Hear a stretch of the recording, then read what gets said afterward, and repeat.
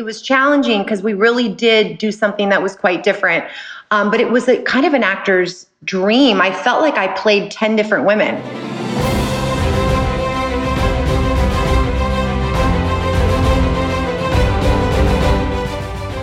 Welcome to another episode of The Awardist, Entertainment Weekly's podcast about the Emmy race, featuring interviews and analysis.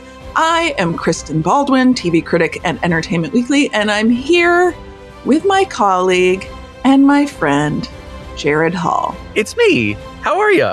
I'm pretty good. We're getting to, we are getting to the point where nomination voting is gonna begin. I know, it's exciting. I really don't, I don't know what it feels like right now to be an Academy member with all, like, this onslaught of FYC campaigns and all of these interviews and all of the amazing content this year, by the way, that they have to decide who is really worthy of recognition. But, you know, That's why we're here, to help. It's a lot of TV to watch. So let's just talk it through. This week is a very interesting episode. We're going to have an interview with a leading contender in the comedy actress race, Ms. Kaley Cuoco, who is so great on The Flight Attendant. She's incredibly funny, but it's also a pretty, dramatic role, too. There's a lot of emotion. She goes on a personal journey. Yeah, I mean, there's death involved, and there's typically not anything funny about that.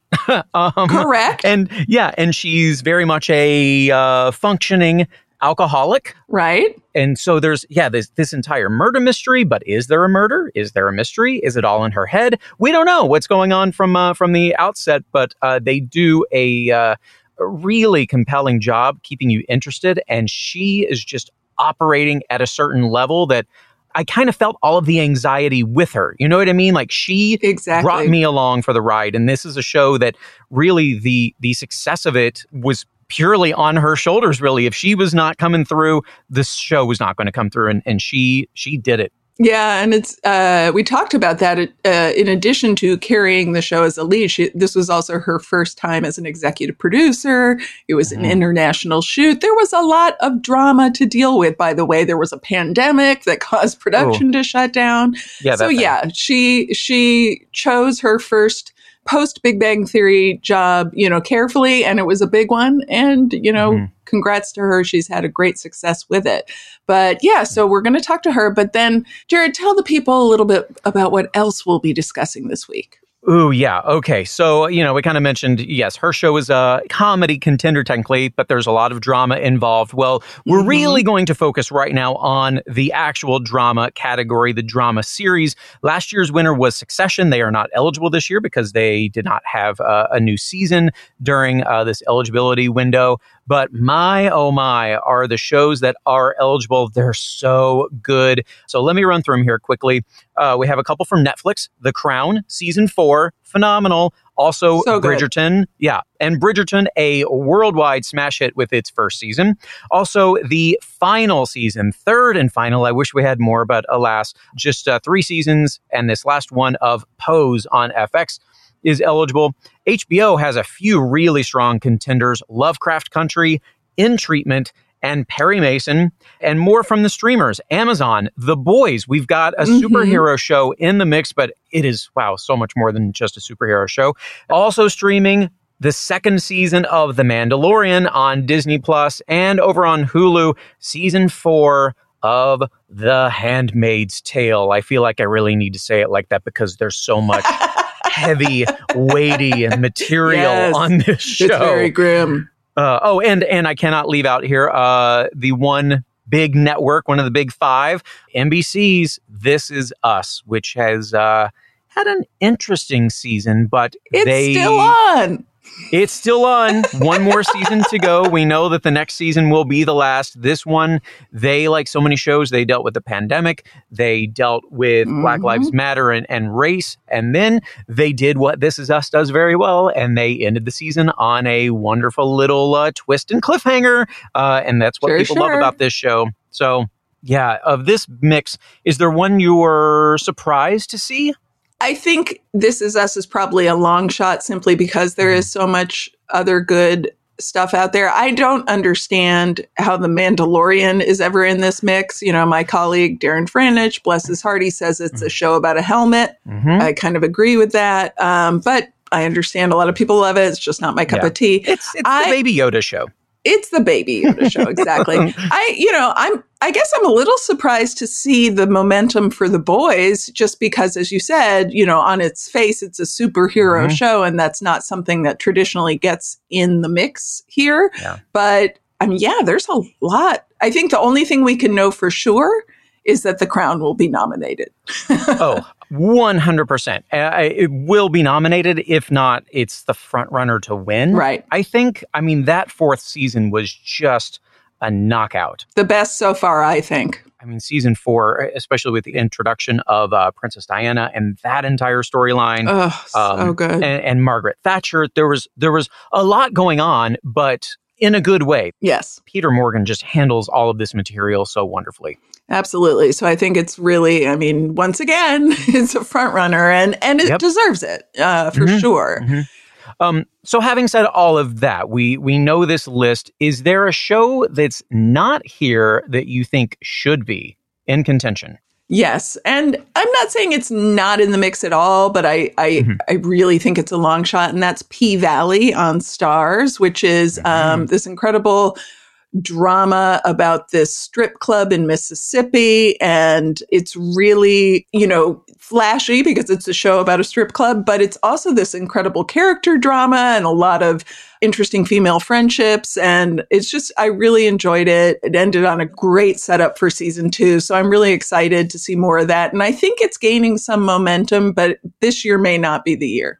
Yeah, well, and I think people are discovering that show more now. They weren't on it right from the get-go. I've definitely seen more people talking about this show on social media. And, you know, look, sometimes it takes these Emmy campaigns for people to discover shows because you start to see, you know, billboards or, you know, magazine, you know, ads. We are very familiar with that. Or they're popping up on your, you know, your phone as you're scrolling social media. And that's certainly a show that, you know, they want people to discover because it's done very well and the characters are so wildly compelling. Yeah, I mean, we'll talk a little bit about some of the actors and actresses on that show as we get into the next categories, but definitely suggest you check it out if you haven't seen it. P-Valley on Starz. So speaking of actors and actresses, let's talk about leading actor, actress contenders for drama. So for last year, once again, the winner for actor was Jeremy Strong. You know, obviously so good in Succession. So look at the list this year. It's jam-packed. Josh O'Connor. It's a great one. Yeah, Josh O'Connor, The Crown, who has been winning a lot of the kind of precursor awards to the Emmys. And not to say that was unexpected, certainly not undeserved, but I think maybe people expected to hear other names and then suddenly it was Josh O'Connor. Josh O'Connor. It's like, I mean, of course, so of course he should be winning these. Yes, the final season of Pose, Billy Porter, even before this season started, I heard from several people, just wait, Billy Porter will win another Emmy for this. Oh, 100%. I was going to say, I think you're in that camp, but let me go through the rest of the list and then we'll come back there. From Bridgerton, Regé-Jean Page, Jonathan Majors, who's so fantastic, in Lovecraft Country, The Mandalorian himself, Pedro Pascal, Sterling K. Brown for This Is Us. He actually really had, I think, the best material this season. Matthew Rhys, one of my favorites this year, up for Perry Mason. Justin Theroux, or as his uncle says, it should be pronounced Justin Theroux, for The Mosquito Coast. And then one that I just don't see this happening, but I love him a lot. Anthony Mackie for The Falcon and the Winter Soldier. I mean, look, he's great. He was good, and there are definitely some people in the mix for Falcon and Winter Soldier 2. I just don't think that show rises to the Mandalorian level in terms of critical acclaim, but who knows? I mean, or Disney, even WandaVision, which is in the limited series race, 100%. So even so, you know, Disney has a lot of money. They're going to push that show hard, I'm sure. Yeah. But I was wondering, you know, obviously, Regé-Jean Page, I never know if I'm saying his name right. He's so great in Bridgerton, but then he made this big splash by announcing he's not going to be in season 2. And I wonder, not that this is rational or justified, but I do wonder if that kind of will disincentivize people to vote for him in a way. Like, does that hurt his chances, do you think? My instinct is to say yes, but at the same time, if they know this is their only chance to recognize him, on the flip side, are they like, okay, yeah, we have to get this guy in here? And he really was, the acting, yes, was good enough on its own, but he was the breakout star of this series in so many ways. I think he's the reason a lot of people watched the series. So I think a lot of credit is owed to him for what he did here. This material, it's not easy because, as we know, it typically is like, Lifetime, Hallmark movies with a lot of, traditional romantic genre material. This isn't just rom-com. It is like straight up romance novel adaptation. Yes. And it's not easy. And he just brought such an undeniable charm to every single scene he was in, and brought the drama as well. There was a lot going on here in terms of that entire storyline. Yes. And, I loved the show he was on before, the Shonda Rhimes show, For the People, that was on for like a hot second. And he was a breakout in that as well. Played a cocky, but, very charming and funny lawyer. So I definitely think it was wise of Shonda to keep him in her stable, at least for the launch of this show. You're probably right in that people want to honor his performance the one and only time, apparently, that they can. So. Yeah. And so then let's back up a second, because I had started in on this conversation and said we'd come back. So let's do that for sure. Billy Porter in Pose. I know, I feel like you have some strong feelings about his performance this season. I really do feel, and it's not in a tacky way, but I feel like you could submit any scene he's in this season and it could be his like Emmy submission. Pretty much he has always been one of the heart centers of that show. And I do think that he knocked it out of the park this season as well. I think it's really between him and Josh O'Connor. That's my feeling in terms of this race. But who knows? There could be, a spoiler as we get deeper into the summer. Yeah.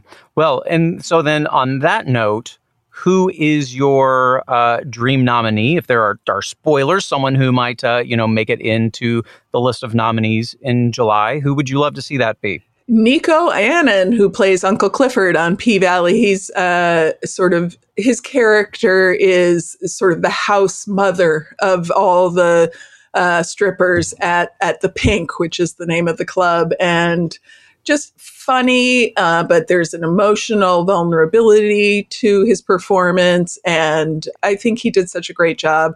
Again, I feel like it's probably a little early for P-Valley to really have a chance, but I'm hoping that this is the beginning of its storied run in the awards circuit.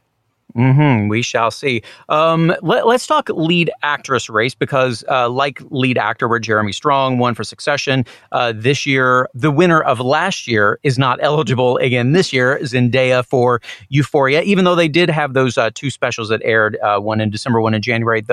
They're actually not eligible for acting. So that leaves us with a handful of more fantastic people here. Two from The Crown, Olivia Colman and Emma Corrin. Yes. Uzo Aduba is leading the charge this season on In Treatment. Pose, MJ Rodriguez, one of our Pride Month cover stars. Elizabeth Moss on The Handmaid's Tale. Journey Smollett from Lovecraft Country. Sarah Paulson from Ratched. And from Bridgerton, Phoebe Dynevor, who personally I think won't get nominated. I mean, I think obviously Olivia Colman and Emma Corrin are both so great. And Emma Corrin, even, she's incredible as Princess Diana. And I think she even really almost had more screen time almost than Olivia Colman. But even in the fewer scenes that Olivia Colman had, she was impeccable. So, you have to bow down. I would love to see MJ Rodriguez get a nomination. I really feel like she has grown so much as a performer since season one. And she's just like, I love that Blanca's always giving these inspirational like pep talks because she's the mama.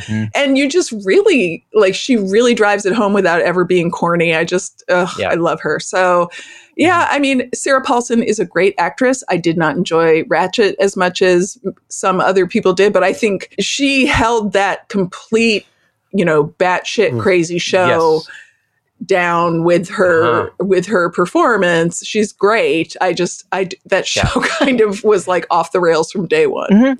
Yeah, no, I would agree with that. Yeah, she did not have an easy task here. I mean, of course, everybody knows this character, and she has to take into account what everyone knows that character to be from the movie One Flew Over the Cuckoo's Nest. But then she had to add all of this backstory to it, all of this trauma that she had experienced from many different places, which they make sure to tell you many different times throughout the show, in case you forgot. But her instincts are just so spot on with everything really she are. does, really. Yeah. Yeah, she's very believable even when everything around her is completely crazy, which is so often the case. So... And then Uzo Aduba, you can't count her out. I mean, she's a multi-Emmy winner at this point, and I'm so glad to see her leading a series now. Yes. And you know what? I love the original In Treatment. And I was interested in this one. She is great. Like it's, she's not, it's not a remake. She's not, playing the character or a female version of the character from the original. No, she's her own person. And, I think she gives a great performance. And there are, definitely several other actors who play her patients who could be in the mix for other categories. But I wouldn't be surprised to see her on the ticket, as they say. Yeah, exactly. I think Jurnee Smollett has a pretty good chance of being nominated as well. Lovecraft Country. Yes. I will say kind of in the vein of Ratched, where there's so many wild things going on. She did not have an easy job here, I think. And she did it just so compellingly. I really like her. I enjoy watching her a lot. And I think she's going to have a phenomenal career. Absolutely. And it's interesting that show, had...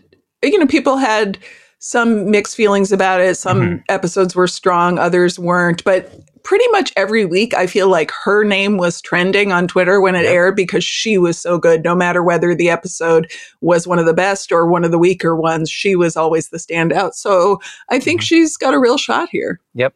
Well, who else would you love to see have a bigger shot? Who's your dream nominee? I'm just going to do the trifecta here. My third dream nominee is also from P-Valley, Brandy Evans, who plays Mercedes. She's the sort of veteran OG stripper at the Pink in P-Valley. Brandy Evans not only is a dancer and did much of the pole dancing herself, which, my God, so athletic, so incredible. Yes. She's also just a really charismatic actor. So I do think that she will become a name that people start hearing more and more as this show goes on. Man, whenever she is on, I just can't stop watching her. She's that kind of has that kind of electricity that you just want to. I just want to see her in so many other things now too. So yes, absolutely. Another good pick. You got that P-Valley love going on. I mean, just 3 for 3, P-Valley, my dream nominees. Yep. All right, Jared, now that we're done talking about all the dramatic contenders, let's take a minute and hear from one of the leading contenders in the comedy race, the incredible Kaley Cuoco, who I will be talking to right after this break.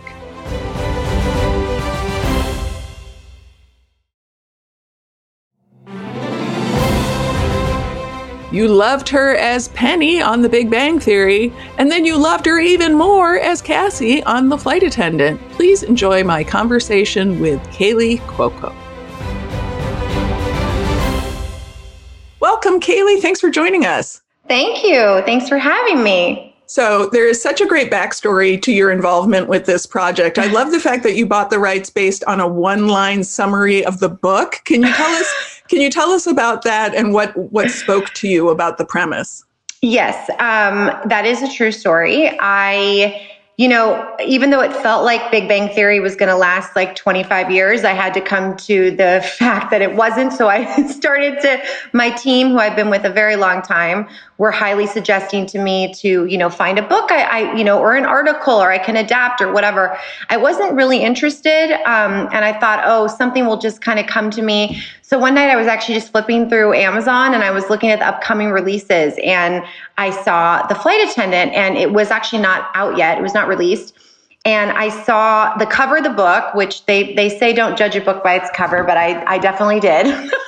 And I opened, on Amazon, they'll give you like 2 sentences of what the book was. And it was a very vague description. It was like fun, drunk flight attendant wakes up in the wrong hotel in the wrong country next to a dead body. And I was like, what? And I know this sounds cheesy, but I literally got like this excited heart palpitation and this chill. And I immediately called my team, and I had not read it, nothing. And I said, oh my God, did Reese Witherspoon get the rights to this book yet? And they were like, actually, no. And I said, oh my God, maybe I beat her to something. They go, what, did you read this? What is this book? We don't know. And I said, oh yeah, no, it's phenomenal. I see it as a show. Let's get on this. And of course I had not read it, but I also knew these things take a really long time. So I was like, I don't want to waste any time. So as the team started digging into what the rights would look like, I obviously read it very quickly. I loved the book. And so I was able to kind of like, let's do it. And then after a handful of months, all of a sudden I had the rights to this book. And I was like, now what the hell am I supposed to do? It's like, somebody help me. What's so great about the story is, on the one hand, the flight attendant is this sort of madcap whodunit. But on the other hand, Cassie, your character, the drunk flight attendant, goes through a really emotional and poignant journey. She's coming to terms with her past and her alcoholic father and her own drinking problem. And you as the performer have to do all of that. How did you approach that as a performer? So it's interesting. The book is very dark, very dramatic. There is nothing funny about the book. Obviously, and I loved that. And I thought this would be a great opportunity as an actor, right? But I also knew I still love to make people laugh, and I love to bring some sort of quirky to any project that I'm working on. And so when we started creating it, I said, look, I love this book. I love the story. I love this girl, but I think we need to find a different tone. And side note, if I could tell you how many times I use the word tone over the past 3 years to convince people, I was like, what's the tone of this scene? Trust me, it was a struggle, but it was challenging because we really did do something that was quite different. But it was kind of an actor's dream. I felt like I played 10 different women. I played the fun, lovable best friend. I played the sister. I played a girl who has serious emotional trauma and alcoholic. It was a lot of up and down and crazy. And because the tone was so kind of questionable, I did so many different takes in so many different ways because I kind of didn't know where we were going to go each way. The minute it got too dark, I wanted to make sure we made someone laugh. The minute the scene was kind of funny, I wanted to see if a tear could come down and how weird that would be. Like, it was just kind of a mishmash. And because Cassie is so reactive, the world is spinning around her, right? And Kaley, that's kind of the type of actor I am. I'm very in the moment. I'm not a big preparer. A lot of people know that about me. You will not see me at night being like, I can't go to dinner. I'm studying. I just, no. So I'm in the moment. My cast started to get to know me too as time went on. It's like we'd go in and block these scenes. I'm like, I don't know what I'm going to do. I don't know what's going to happen here. Just tell me where to end up. And it was such an adventure, but I felt it was appropriate because it was happening to Cassie kind of the same way it was happening to me. Well, right. And it gives it a very sort of immediate energy. I love that you did the different takes. Were you ever surprised when you would see the final cut, like, oh, they took that take, or, oh, they took the emotional take instead of the funny take? Well, as EP, I was in on those decisions.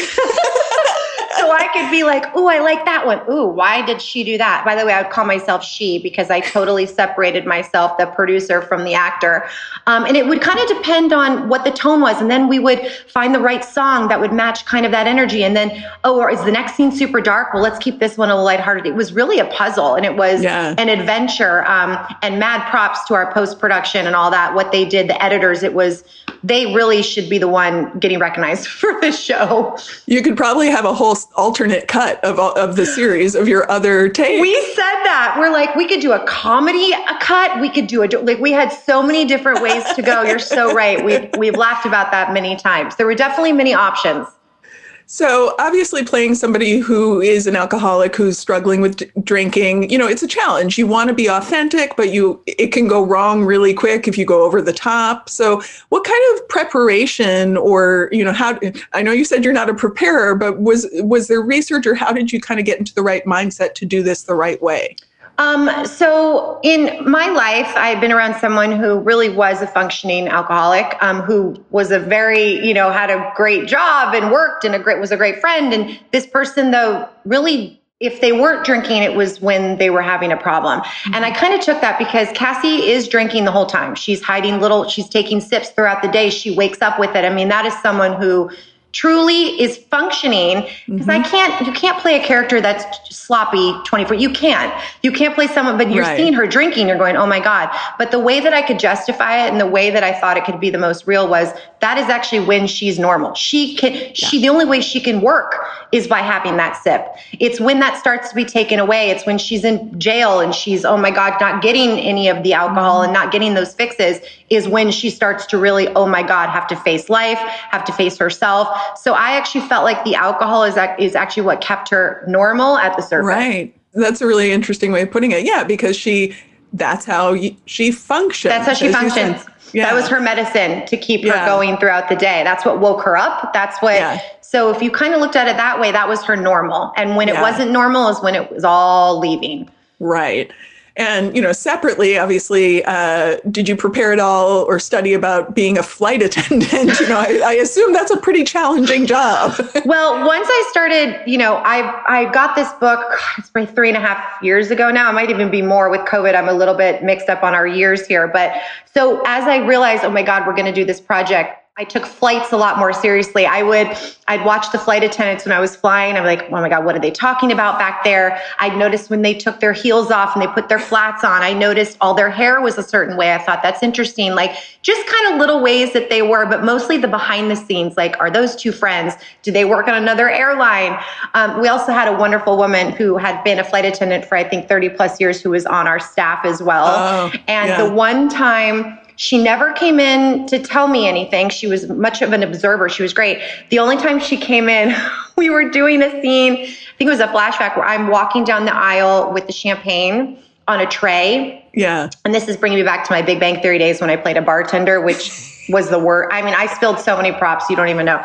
So now we're on a plane. And I was carrying them down like this. And she came in, she's like, I don't want to like mess with you. She goes, but we carry with one hand. And I was like, one hand? This plane is moving. And I was so nervous. So I'm like, okay. So we did it a few times. I managed to do it, but I went back to watch Video Village. I'm like, did that just look so ridiculous? Did I look as nervous as I felt? They're like, no, it didn't look bad, but that was the hardest part of the whole project, carrying the tray of drinks with one hand. Well, I mean, it's a skill. It's a skill. You have to not spill on everybody. Yes, it is. So the show has such a great cast, and you and Zasha Mamet, who plays Cassie's friend, and lawyer Annie, have this great BFF chemistry, even though I believe this is your first time working together. How did that develop? Yeah, it was interesting. So obviously pre-COVID, I read with, I would say 90% of the people that came in for almost all the roles, and especially the Annies. We read with a lot of girls and we wanted chemistry reads. We wanted to see how it was going to be, and it needed to be such a real friendship and a real bond. So we had looked at we saw a lot of great actresses, and we just could not find the one, though. It was not connecting. And then the sunshine that is Zasha, I had heard she was coming in the next day. I'm like, oh my God, that is such my brain never went there. Like, that is so interesting. We had never met. So I, of course, wanted to read with her, and she showed up, and she tells the story. We're doing the scene together where I guess I booped her on the nose, and I was like, and I touched her face, and then she swatted my hand away. And we started touching each other, and it was almost like we were instant best friends. And then when the scene was over and they were like, oh my God, that was so great. They go, well, what have you worked on before together? Obviously you know each other. And I said, you guys, we have never met. So it was very cool that everyone believed we were best friends immediately. Right. After she came in, that was it. I said, that's Annie. There's no other Annie in the world. And everyone agreed. It was instant. Yeah, it's so good. I mean, you really do buy that friendship from the beginning. And Cassie and her brother Davey, played by T.R. Knight, have a really complicated relationship. And you don't have a ton of scenes together, but the scenes you have are so powerful because you get these really expansive pictures of their backstory, their lives together in these little moments. One of my favorite scenes is in the restaurant when Davey comes to confront Cassie about her drinking and, buying the gifts in secret for her nieces. And it's so moving. Can you tell us a little bit about making that scene and also just working with TR Knight in general? It's so traumatic. These two kids who obviously grew up in the same home and experienced such different lives. But at the end, you do realize they actually experienced the same upbringing. They just saw things so different. Cassie's wide-eyed. My dad's so amazing, this, and this. And poor Davey, the trauma that he's gone through. And now what Cassie is realizing what he went through. It is really, really heavy stuff. It's interesting when TR had sent in a self-tape. And I was actually headed to dinner one night and I was early. And so I'm looking through the self-tapes and I said, oh my God, TR, I love it. Oh my God, what an interesting choice. So I opened his tape and the first few lines, I just start bawling. And it was interesting because in like the 30 minutes, all the other producers started texting going, did anyone see TR's tape? We were all freaking out. And I said, that's my brother. That's it. And I knew instantly it was such a wonderful, your heart broke when he talked. And, a lot of those phone call scenes we didn't do together. I barely even worked with him, but I always remembered that moment, just that self-tape, that minute when he literally looks in the camera and he's like, Cassie, are you okay? And it just kills me every time because you see his heartbreak. Yes. We're going to experience and come across a lot of their relationship in season 2, which I'm very excited about. Yeah. That's a tragic relationship and, but they're all each other really has. So it's interesting, And the sort of heartbreak, but also emotion of he never gives up on her as much as he wants to, and she knows that it's so beautiful. He's there for her. Yeah, he is. He's the one she calls in jail. It's like, it's just so, oh my God. And he's like, where are you? Shouldn't you call someone who can come get you? What are you doing? Like, it's tough. Families forever, whether you like it or not. And it's rough. So this was, I believe, your first time as executive producer. So not only are you number one on the call sheet, you're also an EP on this big, expensive, fancy production. Were you ever like, wait a minute, what did I get myself into? Many times. It wasn't about the EP side of it. I loved that. I love making decisions. I knew the vision of the show from the beginning. So it was so great to have this opinion and learn so much from the behind the scenes of the camera. But there were nights where I would go into my apartment in New York and literally cry going, what is this? What are we doing? The Mind Palace? Is this even going to look good? Hysterical. I'm like, oh my God, everyone's going to hate this. And then the next day I'd come back and go, wow, I really nailed that shit today. This is going to be freaking amazing. And then the next day calling my husband like, what was I thinking? They're going to hate. I was like, it was a lot of up and down emotions. Because this project really lived or died with me. And I kept saying, well, if it's good, I'm going to get credit. But if it's bad, I'm also going to get a lot of credit. I said, I'm really scared. But what an unbelievable, I think the biggest thing that I learned was what a team effort it is. I mean, the minute as an actor, you do your job and it's great. And then you go and you move to your next project. But the minute you wrap is like when all the work happens and people making you look good and adding all the nuances and the cuts. And that was a really cool experience.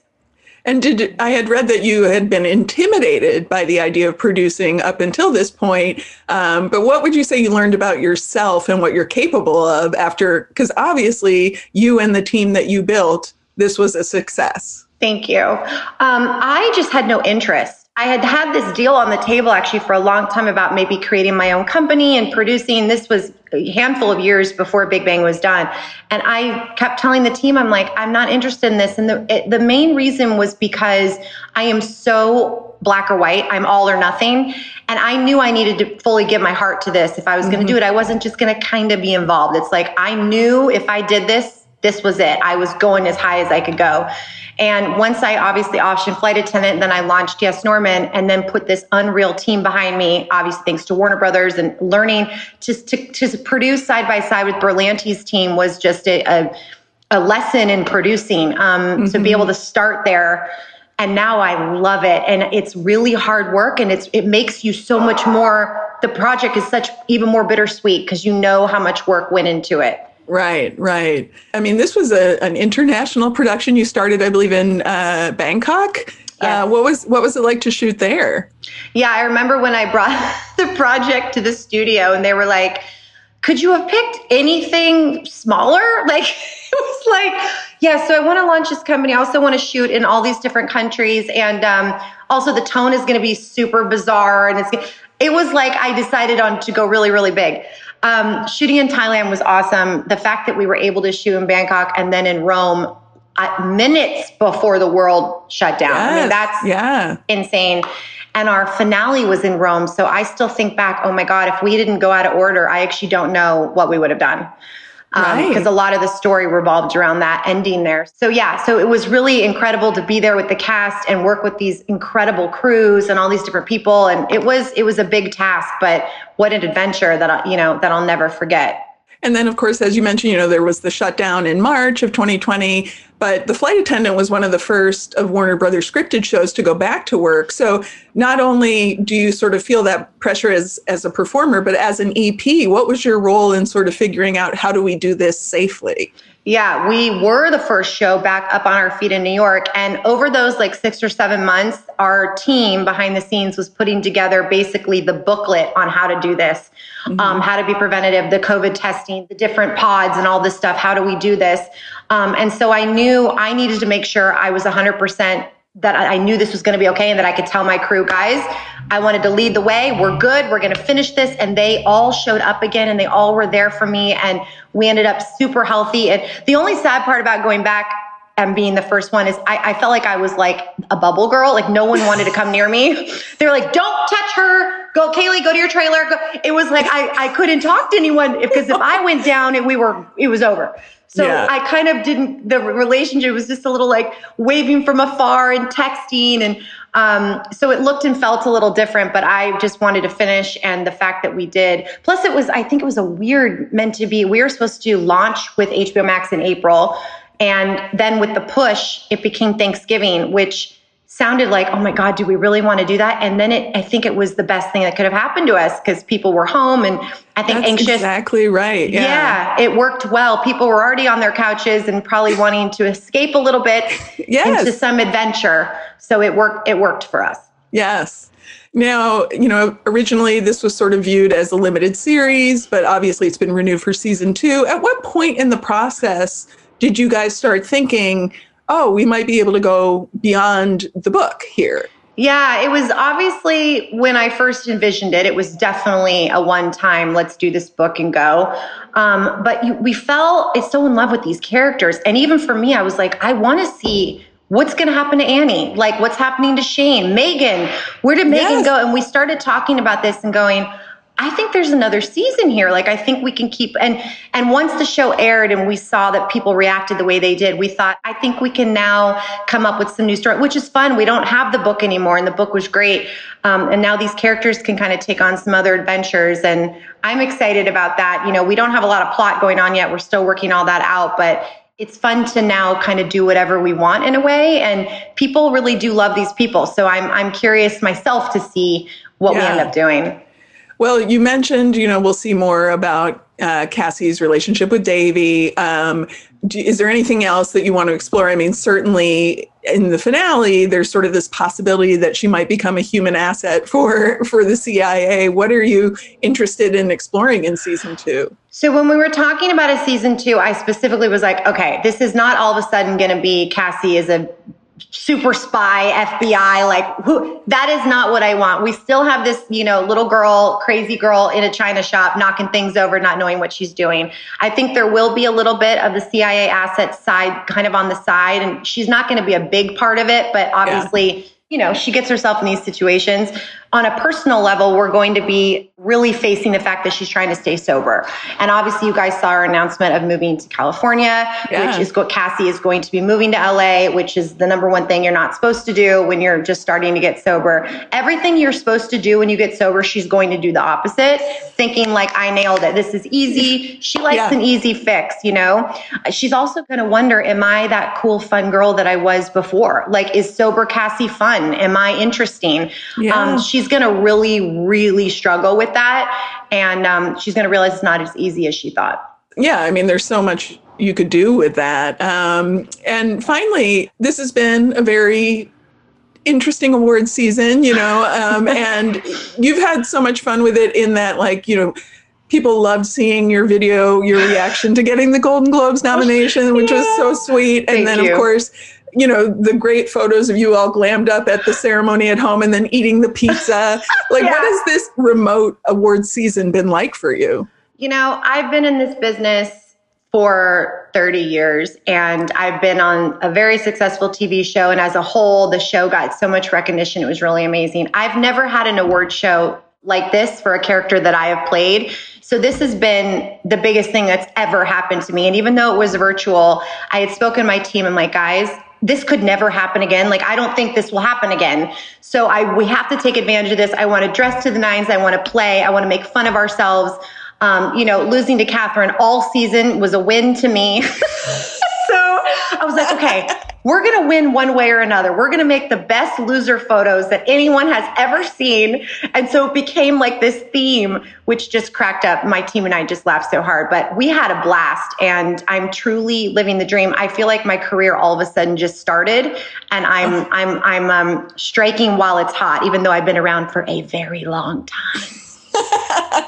Well, you know, you obviously got a long way to go. And thank you so much for your time today. And it's been great talking to you. And we look forward to hearing more about season 2 when it's ready. Can't wait, you guys. Thanks for your support. It means a lot.